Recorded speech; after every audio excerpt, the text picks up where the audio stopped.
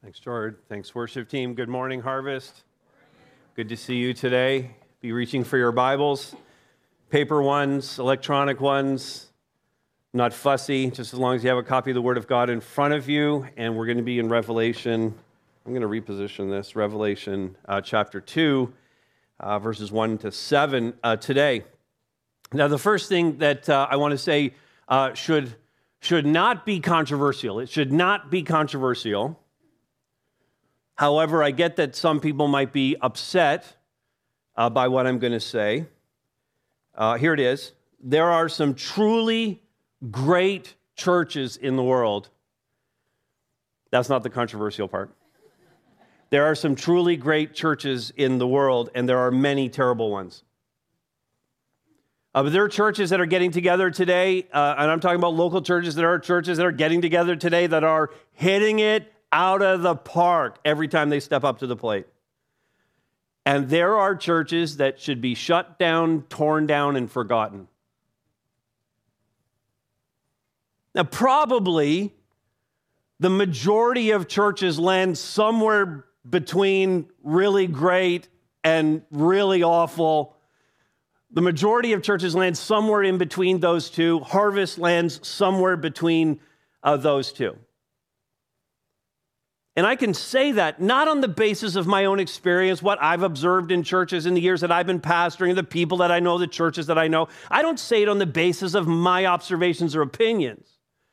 I say it on the basis of our study in Revelation, which takes us now to 2 chapters where we have 7 letters that were written to 7 real local churches in Western Turkey in the first century. These 7 letters, together with the overall vision, what we've already seen in chapter 1, what we'll see in chapters 4 through 22, all of that was packaged together, given to the Apostle John, and then sent out to these 7 churches, and then included in the New Testament so that we're studying it here today.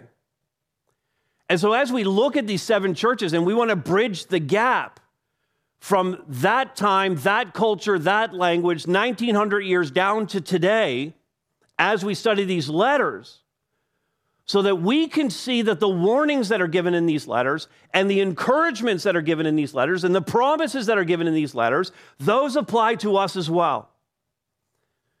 Because in these letters, positive and negatives that we see in these letters, they apply to the church today as readily as they applied to the church in the first century. In these 7 letters, we see the same issues that you and I are dealing with in the church.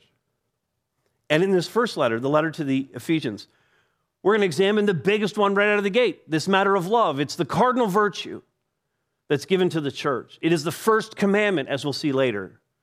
And the Ephesian church was doing a lot of things right. When we read the text, you're going to see they were doing a lot of things right. But according to Jesus, they had abandoned the love they had at first. And Jesus called it out. And if it is at all an issue here at Harvest, the Holy Spirit's going to call it out in us today too. He's going to call us out. And so let's turn our attention to the scriptures. This is Revelation 2, 1 to 7. This is the letter to the church in Ephesus.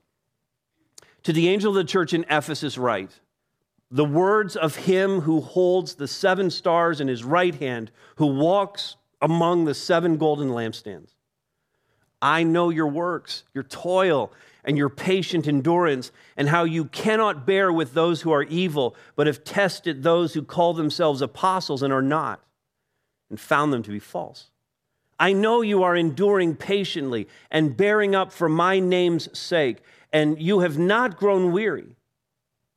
But I have this against you, that you have abandoned the love you had at first. Remember, therefore, from where you have fallen, repent and do the works you did at first.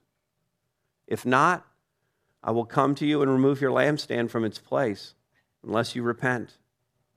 Yet this you have, you hate the works of the Nicolaitans, which I also hate. He who has an ear, let him hear what the Spirit says to the churches. To the one who conquers, I will grant to eat of the tree of life, which is in the paradise of God. Here's what we're going after in this. It's in your notes. It's on the screen. Jesus is in the midst of his church. We see that in the text. And so we must love as we first loved. Now, before we get into it and look at the points here, the letters all actually follow a pattern. So as we look at this first one, it kind of sets up some of what we're going to see through the next 6 letters as well. And if you are interested in this, you can go to the notes at hbc.info. You'll see the sermon notes there. There's a resource that I put together this week, which has kind of all of the items in the pattern, all the patterns that are in the letters, and then where it fits with each of the letters. So it's a great resource for breaking down all of this and seeing how it was delivered to us. We start here in chapter 2, verse 1 with this letter to the angel of the church in Ephesus. We talked last week about the angel. And these are the words of him. Notice now this description of Jesus that we get. The words of him who holds the 7 stars in his right hand. The 7 stars, according to chapter 1, verse 20, are the angels of these churches. And so they're in the hands of Jesus in his right hand. And Jesus walks, we're told, among the 7 golden lampstands. The original vision, John turned and he saw Jesus standing among the lampstands. Now he's walking among these lampstands. He's engaged in the life of his church. He's involved with what's happening. He's aware of what's going on. Jesus is far from passive with respect to the churches. He's in the midst of his church, and the implication for us is that Jesus is in the midst of this church. Jesus is in the midst of our church as we gather here today. And so what comes next in the letter, this understanding of who Jesus is and that he's right here. The folks in Ephesus would have received this letter, and Jesus is right here. So the implication then that flows from this, Jesus is in the midst of his church. And so we must love as we first loved. We'll do that. Let's start with this. We'll do that by building on the good that is happening. You'd be hard-pressed to find a local church that's all bad. Every local church has like something in it, we would presume, something in it that's good. There's at least something there. Even when a church abandons right theology, when they abandon orthodoxy, when they leave the things of the Bible, they're not biblical anymore. Even when they're not believing biblical things, very often these churches are very compassionate, very loving. One of the ways that we try to describe our ministry here is by talking about the verticality of it and how it's also horizontal. We love God, we worship him, that's the vertical part of things, but we love one another. And we could say about a church like this that maybe has abandoned right theology, but is very loving and very compassionate. We could say that church has lost its verticality, but it's still very effective in terms of its horizontal ministry. I'm not endorsing that, by the way. I'm not saying that's a good way to go. I'm just saying that even in the worst church, you might still be able to find something that's worth lauding or praising. In fact, in the 7 letters, all but one of them, 6 of the 7, are noted for something good that's happening in the church. Even Laodicea, who receives no commendation at all, even that church, Christ still holds out the hope of them turning. He still believes there's something there that could turn back to him, and he offers them some hope. 2 are commended and receive no criticism whatsoever. Smyrna and Philadelphia, we'll look at them when we get to them. And so just based on this little bit of an analysis of these 7 letters, we could say in a majority of cases, we're going to find something about a church, no matter how badly it might be struggling, something that is commendable. In fact, Jesus says here to the Ephesian church, and you saw it, verse 2, I know your works, and he talks about their toil. The word means hard work. I mean, they were at the ministry. He talks about patient endurance twice. He talks about how they can't bear with those who are evil, but they're bearing up for his name's sake. says that they've tested those who come to town and say they're apostles and are teaching things that are wrong. And they're so tenacious, toiling so hard that they're able to discern that this is false teaching. He has a very specific thing in verse 6, in fact. By the way, in verse 5, he levels a crushing rebuke, which we saw. But then he loves this church in Ephesus so much that he comes back in verse 6. I know I just said a hard thing to you, but I just want to reiterate that there's some really awesome things that are happening in your church. All those things I said before, and he just throws this in verse 6. You hate the works of the Nicolaitans, which I also hate. We're not going to spend any time figuring out who they are because that's going to come up later again. And at the end of the day, when you see all the really positive things that he says about Ephesus, you realize this is an awesome description for any church. Here's the two primary characteristics that come out about this church. One, they're solidly teaching the Bible. I mean, they get the word, they get together, they have the Word of God open, they're teaching it, they're growing in it, and not only do they have such confidence in what they believe it and know it so strongly that when someone comes in and is teaching something false, they can figure it out. So they have this going on. This is a strength of this church. They're teaching the Bible, they're solid in that. Secondly, they're handling the pressure of opposition and persecution in a good and godly way. This is, by the way, a massive theme through the entire book of Revelation. And this might have been particularly hard in the city of Ephesus. It was a principal city in the Roman Empire, one of three principal cities in the Roman Empire. Emperor Domitian, who was on the throne ruling the Roman Empire at that time and hated Christians, hated them, picked Ephesus as one of the cities where they would be the center for the cult of the emperor. And so they had a temple there. The temple there was actually larger than the Parthenon in Athens. It was massive. And so this was a big center for the worship of the emperor. Meanwhile, we have this little church with these little believers who are saying, no, salvation is in Christ alone. They're preaching the gospel. You can imagine that the emperor and all those thousands of temple staff were not super excited about the gospel of Jesus Christ. And so they were bearing up under the weight of that. They were handling that pressure really well. And Jesus commends them for both of these strengths that they had. But, I think you'd agree with me, no church can be good at everything. No church can be good at everything. Sometimes, though, people demand that. I know not any of you would ever demand such a thing.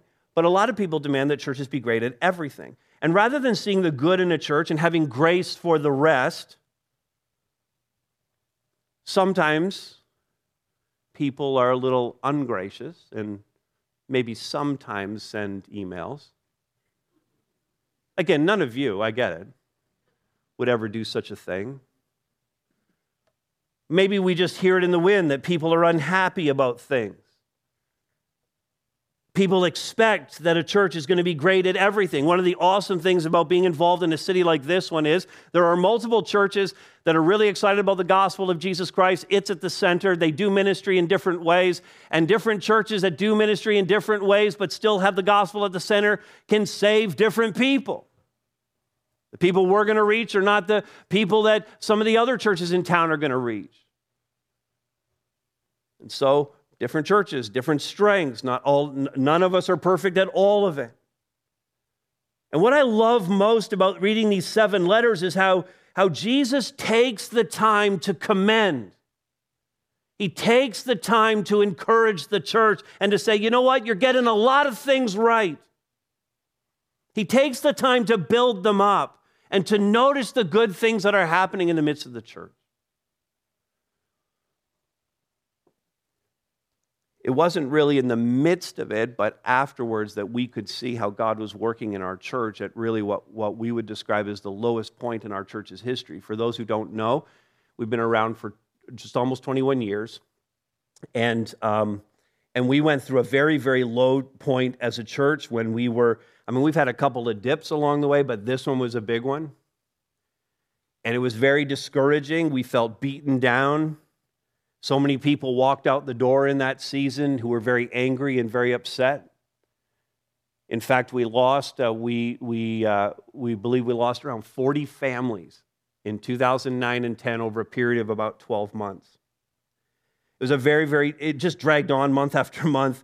And yet, in the midst of that, as awful as it felt here, as terrible as that season was, I mean, the church is the Lord's.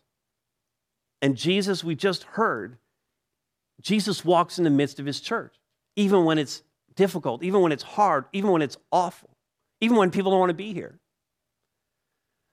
And in the midst of that season, even though we felt like it was horrible, people got saved and baptized. We did baptisms that year.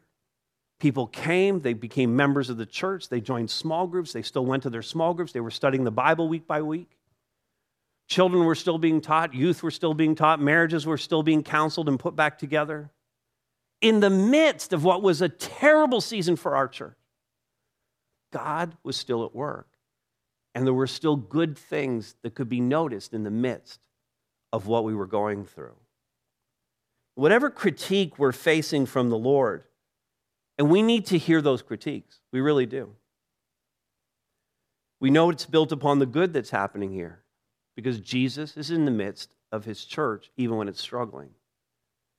And good things happen when Jesus is around. Amen? Good things happen when Jesus is around. Not because of us, but because he's around. Because he's here doing that. So that's the good stuff. That gets noticed. But notice also that we must be repenting of what's not so good. We're going to build on the good things that are here, but we need to be repenting of what's not so good. Now, I want you to imagine that you're in a one-on-one conversation with Jesus. You get this like special moment where it's just you and Jesus. Not in prayer, but face to face. You're just sitting down and talking.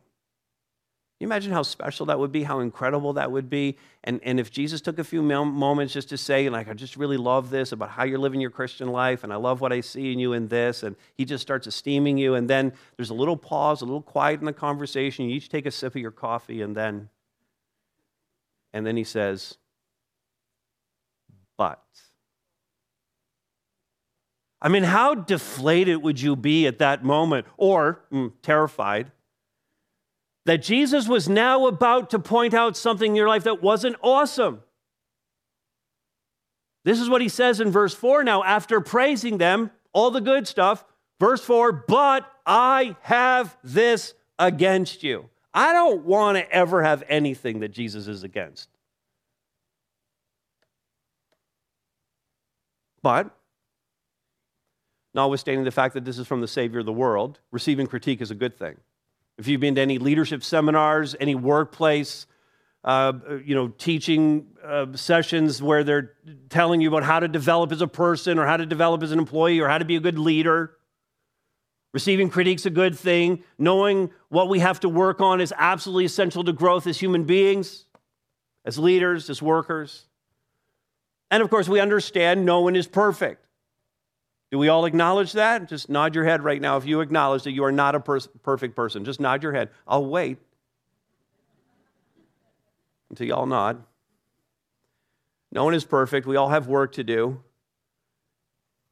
In fact, I love this verse because it puts it all into perspective here.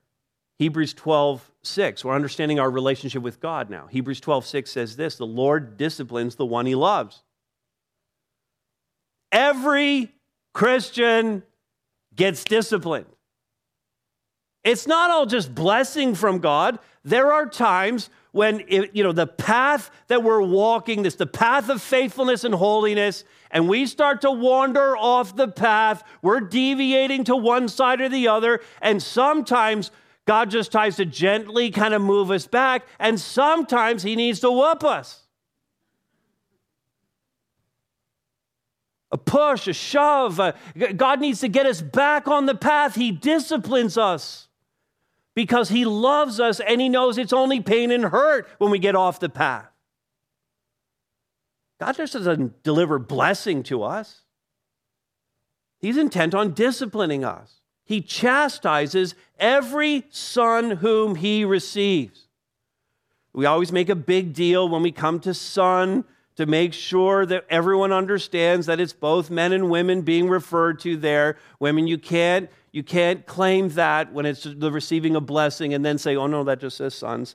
This is sons and daughters. The Greek word is sons and daughters, children. Every one of us gets chastised because he's received us and he wants us to grow. And the very fact that Jesus is taking the time to write these letters communicates not harshness, but his love for the church.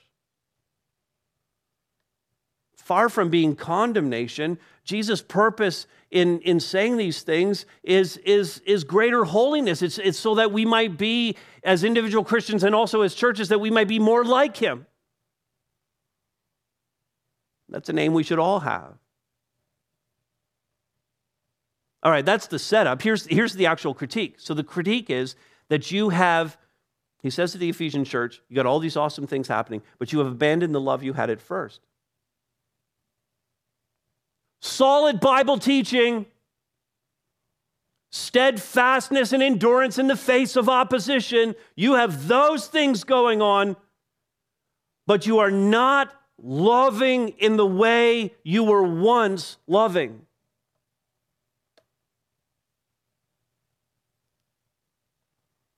This, by the way, is consistent. This isn't the only church that struggled with this. Because Paul wrote to the Corinthians, and this is a very familiar chapter, but you're mostly familiar with verses 4 through 7, and you're not super familiar with the first 3 verses of 1 Corinthians 13. It's a love chapter. But the love chapter really isn't about love. The love chapter is really about spiritual gifts and their use in the church. The first 3 verses, here's what it says. It's up on the screen. Paul says, if I speak in the tongues of men and angels, if I have these miraculous gifts, but have not love, I am a noisy gong or a clanging cymbal. And if I have prophetic powers, again, a very miraculous gift. If I have prophetic powers, understand all mysteries and all knowledge, and if I have all faith so that I could remove mountains, that's a powerful gift. But Paul says, but have not love, I am nothing. If I give away all I have, less miraculous or maybe more miraculous, I don't know, but you give away all of your wealth, everything that you own, and if I deliver up my body to be burned, even if I become a martyr for the thing that I believe, give my own life for it, but have not love, I gain, what's the word? Nothing. Well, that's startling. But that's exactly what he's saying to the Ephesians here in Revelation 2. You have the solid Bible teaching. It's awesome. You're enduring under the opposition. Also awesome. But you have not love. So it actually, God is counting it now as 0. It's 0.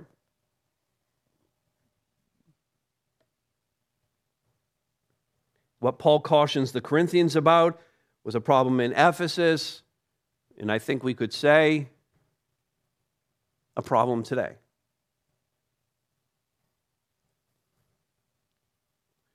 This is a challenge that we're all facing. Now, it wasn't that the Ephesian believers were always this way. In fact, if you think about the way it's stated here by Jesus, the love you had at first, the love you had at first.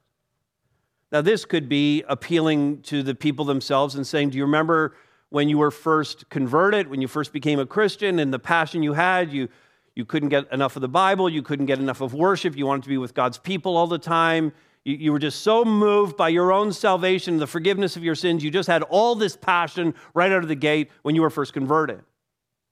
Could be that.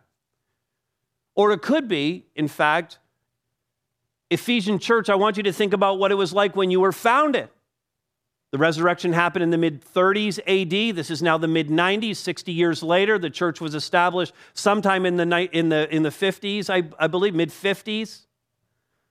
So we're talking about a 40-year gap from the time that the gospel first came to Ephesus and the first converts were there. 40 years later now, this letter is being written to that very same church. So now you have second or even possibly third generation Christians in that church.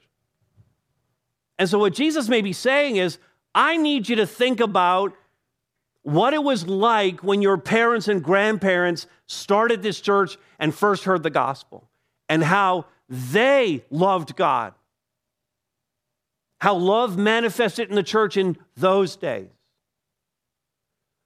That's the love you had at first. And so, for all of us, we need to think about that. What was it like when I was first saved? What was it like when the church was first planted? These are the things that we need to get back to assess the love that we had at that time. And I can't help but think of, it's going to sound a little strange at first, but I can't help but think of, when I read this phrase, the dating, engagement, marriage relationship. Because we're saying the same thing. How many marriages come for counseling all these years later, and the complaint is, he doesn't love me like he used to. When we were dating, ... And the counselor has to help unpack all of that. And it's such an appropriate illustration because the Bible often describes the relationship between humanity and God in terms of the marriage relationship. In fact, go back to the Old Testament, the book of Hosea is all about that. Or throughout the Old Testament, whenever the nation of Israel went after other small g gods and set up other idols and set up places to worship that wasn't about Yahweh, it was always described as adultery. It was described as adultery because God saw the relationship in that manner. Jump to the New Testament, the Apostle Paul, writing to these same Ephesian believers in his letter in chapter 5, talks about the husband-wife relationship, mutual submission that happens in that relationship, and he compares it to the relationship between Christ and the church. In fact, marriage is a picture of that relationship between Christ and the church. And then in this book, in the book of Revelation, what we're really heading toward, we're in chapter 2 right now. We're going to work through these 7 letters. We're going to get into these incredible images of what's going on in heaven, the worship in heaven in chapters 4 and 5, chapters 6 through 19, as we cruise through all these incredible visions that John has. We get to chapter 19, you know what happens? Something called the marriage supper of the Lamb. This whole thing, all these visions, everything we're going to read, everything we're living out right now, it's all heading us toward this wedding banquet. And listen, we're the bride. We're going to our own wedding. And the bridegroom is Christ himself. So the image is perfect. It's appropriate for us to think about it in this way. So when Jesus says here, you have abandoned the love you had at first, he's wanting us, those of us who have been in these kinds of relationships, he wants us to think about the dating, engagement, marriage relationship. Because when you first start out, Cheryl and I have been married 32 years. I wasn't faking that. 32 years. When you first start out, there's all this attention given to the relationship. So we were dating back in the mid-'80s. And I just remember times when we would get together. This is like pre-cell phone days, so you were never distracted, right? It wasn't like every conversation is distracted by the phone. There were no texts coming in, no emails coming in, no web to surf. So we got to get like 4-hour conversations. 4 hours.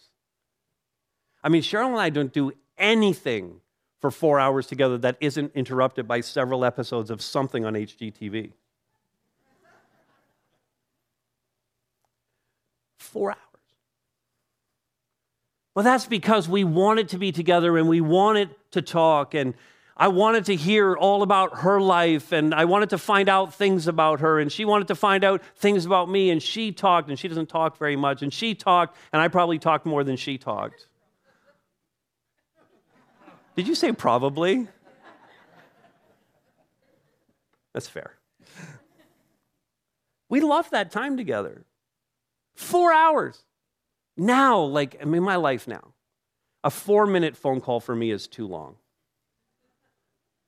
And that's, the staff all know this. I don't like long meetings, so meetings have to be short. I just don't like doing that kind of stuff. But back in the day, I could spend all that time just talking to one person and not feel like any time at all had passed.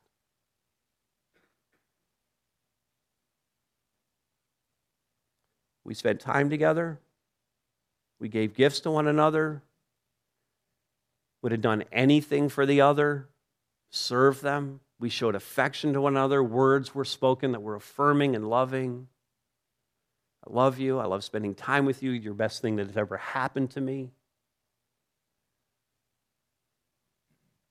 That's the love we had at first. And if you get 32 years down the road and you look back and you go, it's just not like it was then. And in some ways it won't be, and that's fine. It's 32 years later. But the love should still be there. And if you notice 32 years later that you don't have that love, that it's waning, that it's gone, you go back to the beginning. Get that back. Restore that. That's the bonus application, because this is not a sermon about marriage. But there's an application there. There's a lesson there for all of us who are in marriages and have been in marriages for a while. Go back to the beginning. Restore the thing you had at first.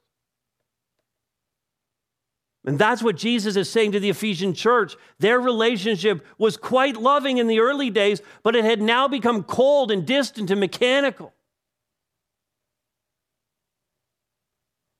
And Jesus wants more for the relationship because Jesus gave his all for the relationship. Romans 5:8, God shows or demonstrates his love toward us in that while we were yet sinners, Christ died for us. Jesus went to the cross for us, for the relationship. Jesus demonstrated his love from the beginning and all throughout the entire relationship, and to this day is still pouring out that love on all of us, no matter how many years we walk with him. And we need to model that back in our love for him and in our love for others. In fact, there's a lot of discussion here, having just said that, there's a lot of discussion here in the commentaries about whether Jesus is talking about love for him, the church's love for God, or if it's the church's love for others, for people. But it is, in fact, a moot point. The two aspects of love for God, love for people, those things are inseparable for the Christian.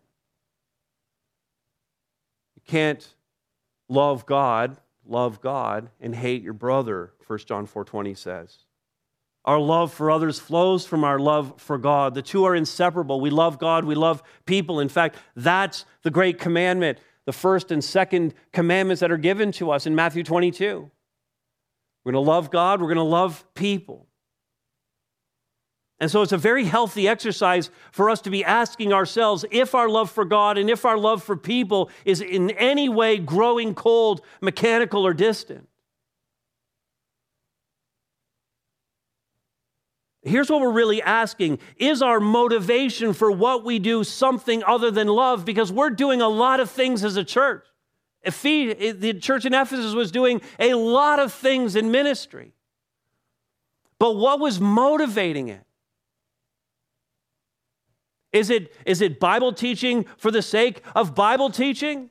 Is it ministry for the sake of ministry? Is it the institution for the sake of the institution? Is it tradition for the sake of tradition? Are these the things that are motivating us? By the way, nothing wrong with tradition, nothing wrong with the institution. God established it. Obviously, nothing wrong with Bible teaching, nothing wrong with ministry. These are given to us by God. Nothing wrong with any four of those things, but they don't exist for themselves. They can't possibly be our motivation. Our compelling motivation has to be love. We have to be driven by this commandment to love God and love people. The churches that get this wrong include those, just as an example now, include those that prioritize the preservation of the institution. I'm talking about a local church or even a denomination, the preservation of the institution above all things. We must continue to exist as a church because we have always existed, or we have existed for X number of years. Our history and traditions are more important than change and more important than reaching people.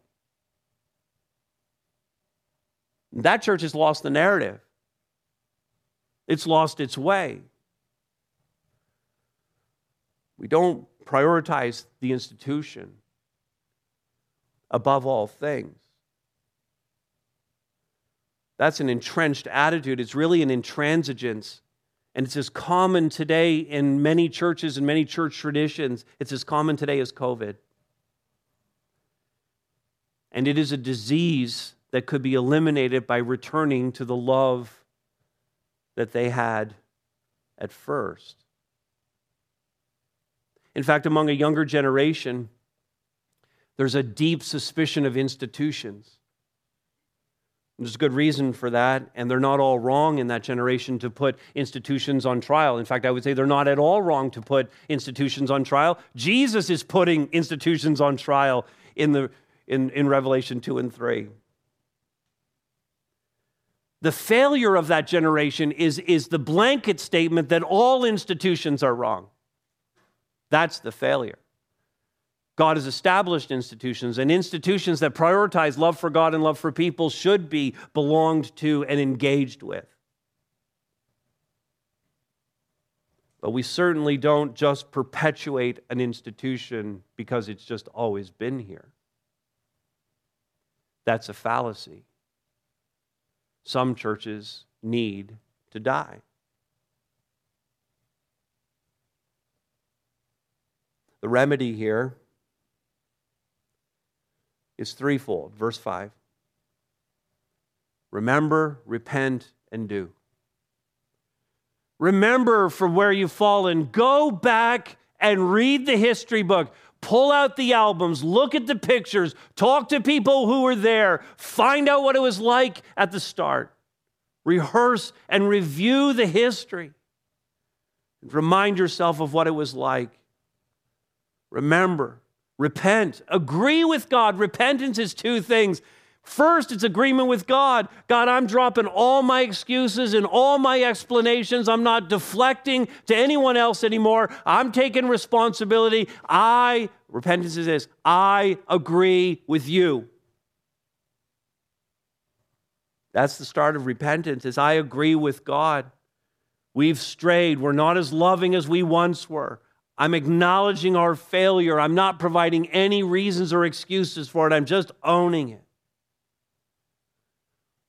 And then do. And this is really the second part of repentance. It's agree with God and turn. And so the turning is part of this doing. Do the works you did at first. Turn back to a loving God. Turn back to loving God and loving others. Now, I thought it would be helpful right here just to insert a little definition of love, so we understand what we're talking about. And this is from C.S. Lewis. It's in a Q&A that he did back in 1944, and he just said this in answering a question. He said, love is not affectionate feeling. Now, sometimes love includes affectionate feelings. We need to hear what Lewis is saying here. Sometimes it includes affectionate feelings, but he's making the point that it's not based on that. Love is not affectionate feeling, but I love this phrase, a steady wish for the loved person's ultimate good as far as it can be obtained. A steady wish for the loved person's ultimate good as far as it can be obtained. And that fits again as we go back to the dating, engagement, marriage illustration. That fits perfectly. That I'm going to have this steady wish for Cheryl's ultimate good as far as that can be obtained. She's going to have a steady wish for my ultimate good as far as that can be obtained. And I'm going to work to try and obtain that, and she's going to work to obtain that. We can do that in the church. You can do it in your small groups. You can do it in your families. You can do it in your friendships. You can do it with unbelievers. And you can do it with God. That you could have a steady wish for God's ultimate good as far as that can be obtained, in any way that you could possibly make that happen. And so do we, in every case, despite challenges, despite any return that we might receive for having loved someone, despite the cost to us, do we have a steady wish for the loved person's ultimate good? So much more I could say about all of that, but that was a very long point. That's why the last point is very short, but we're not there yet. We have one more to go, and then the last one. You still with me? Everybody still with me? All right. It's evident from that last point that we must be heeding the divine warnings. Now, we kind of got the warning built in there, or at least we got the critique, and now we get this warning. And I agree that we mere humans should be cautious about critiquing other churches, and the safest thing that we can do in this series is to read these letters and think only about what Jesus is saying to Harvest. That's the safest thing to do. That's the right thing to do, and not to be thinking about how this applies to anyone else. And I say that because leading a church is hard. I've been leading this church together with the elders and our staff. I've been leading this church for 21 years. Leading a church is hard, right, Clem? Leading a church is hard. It's hard because the world doesn't want the church to succeed. It's hard because, as we'll see repeatedly in the book of Revelation, there is spiritual warfare. There is an unseen spiritual warfare going on even in this moment as I'm proclaiming the scriptures to you. The evil one and his minions are working overtime to have you not believe, to have you distracted. There's a spiritual warfare. So it's hard because this is a spiritual warfare. And it's hard because leaders are flawed. I'm flawed. Our elders are flawed. Our staff is flawed. We have flawed leaders here. Every church has flawed leaders. And it's hard because people, you, are difficult to lead. You going to own that? Difficult to lead. So it's hard here at Harvest. It's hard at Emmanuel. It's hard at Connexus. It's hard at Mapleview. It's hard at South Shore. It's hard at Bethel. It's hard at Willow. It's hard at every local church that is meeting today all over this planet. We need to have more grace for each other, amen? More grace for each other. We don't need to critique each other, but then again, when Jesus brings the critique, would you agree that we should sit up and heed that critique? And listen to Jesus? Here's what Jesus says to the Ephesian church. Now keep in mind what this church is. This is a principal city in the Roman Empire. Paul had spent more than 2 years there. Timothy was the lead pastor of that church. They had as many as 5 letters that we have in the New Testament that were written to them. We have the letter to the Ephesians. 1st and 2nd Timothy were written to Timothy while he was the pastor of that church. They were written to him, but written for the church. Many scholars believe that 1st John was writing to address Gnosticism and that Ephesus was the recipient of that letter. And then, of course, Revelation would have come to them. 5 New Testament books would have been addressed specifically to them. This is a significant church. This isn't some podunk church in Barrie, Ontario. This is Ephesus. And Jesus says to them, if you don't remember, repent, and do. Here's what he says. Verse 5 continues. Look at it. I will come to you. No, not in that verse 1 kind of way where Jesus is walking in the midst of the churches. Not in that kind of way like Jesus is here right now walking amidst. No, this is like I'm going to come to you. And when I come, I'm dropping the hammer. This is Jesus coming in discipline. I will come to you and remove your lampstand from its place. He's not taking the light fixtures out of the church. The lampstand, remember from chapter 1, the lampstand is the church. Jesus is saying, I'm coming and I'm revoking your credentials as a church. You will no longer be a church. I'm taking that from you. If you don't get this right, you're not even going to be a church anymore. Oh, you may still have the sign out front. You may still have the building, the fancy website, the staff. You may still be holding services and running ministries. You may be doing all of that, but I just need you to know, I am not there. I'm no longer walking with you. You are a church in name only. Now, when that's the consequence,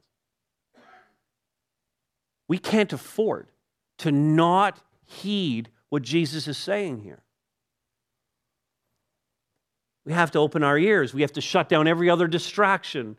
We have to lean in because Jesus says, verse 7, he who has an ear, let him hear what the Spirit says to the churches. Listen up. That's what verse 7, the first part of verse 7 is. Listen up. If you have ears, you better be listening. The stakes are immeasurably high. The consequences of not hearing him are devastating. And we should never be so self-assured in our ministry, so confident in what we're doing, so proud of what we have here, that we fail to heed the warnings that he may be delivering to us.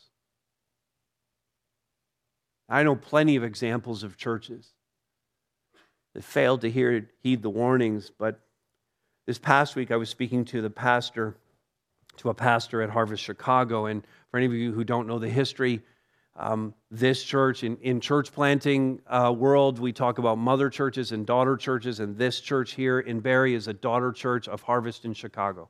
21 years ago, I was sent from that church, went there for training, came here, planted this church with the group that was already here in Barrie, and we established Harvest Bible Chapel. We were the third church plant, and over the next 15, 16 years, 150 churches were part of our fellowship. It was incredible to be a part of all of that during that decade and a half. But then, in 2017, our fellowship came to an end. There was a formal fellowship of churches. That ended in 2017, and it began a cascading. In fact, things started going off the rails in 2013 and really just culminated in 2017. And 2 years later, the founding pastor of Harvest in Chicago was terminated by the church. I'm not telling you anything that's any secret. All of this is common knowledge. It's very public. It's very painful to even really just rehearse. It was very, very messy, and a lot of people were hurt during that season. In fact, for that church in Chicago, our mother church, 2/3 of the church left between 2017 and really 2019, 2020. 2/3. It was a church at the time on multiple campuses in Chicago of between 12 and 13,000 people, and today it numbers around 4,000.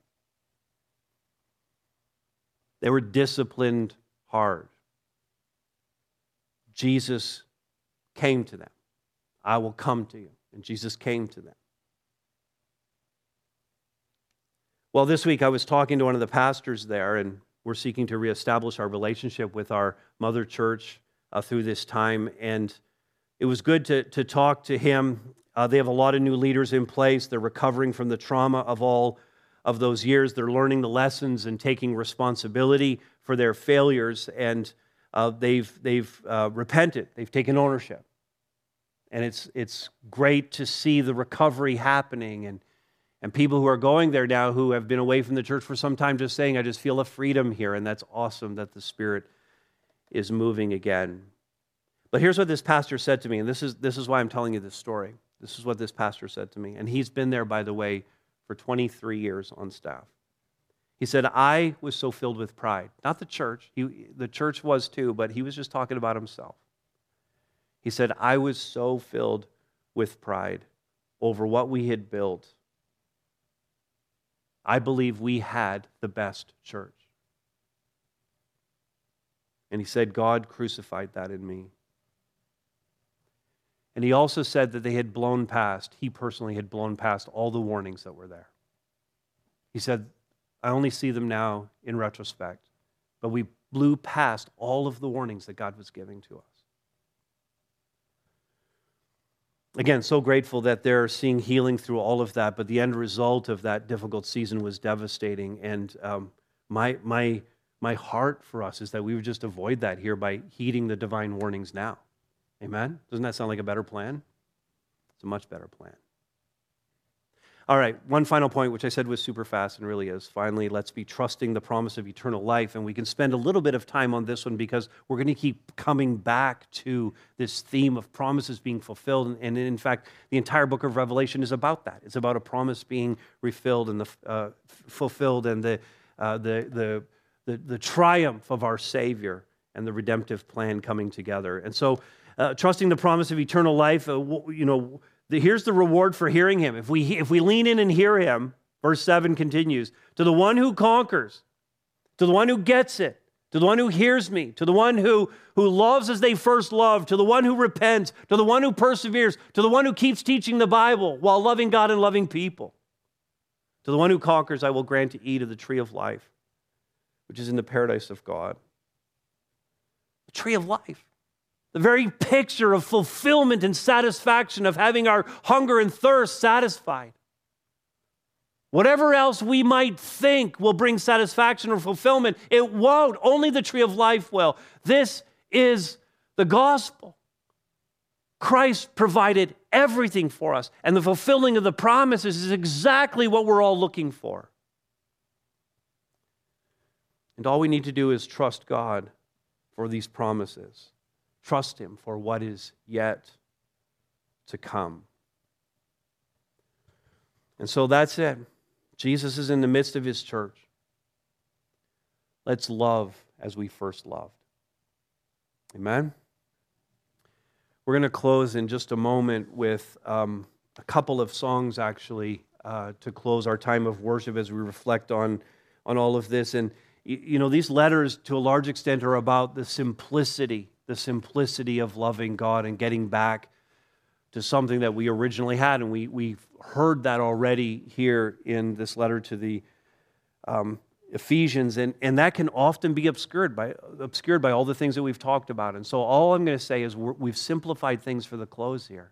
The band isn't coming back up, just a couple of guys. We're just going to have vocals, and we're just going to allow you to reflect. You can sing if you want, you can worship, you can pray, you can kneel, you can stand, you can respond in any way you want. You can come up here to the front and kneel and pray if you like. Just respond as we worship the Lord in the simplicity of who he is, unencumbered by all of the extras that we often put into place. So let me pray for us and then we'll worship.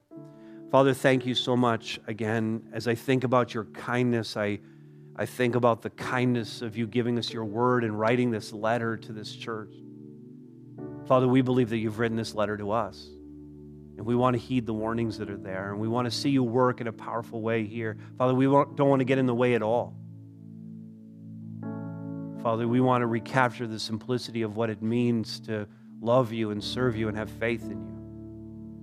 And so, God, as we take this time now to reflect on everything that we've heard, it's a lot. I pray, God, that you would move by your Holy Spirit to convince us of these truths, and to continue the work of transforming us into the image of your Son, Jesus Christ. Receive our worship now, I pray, in the name of Jesus Christ.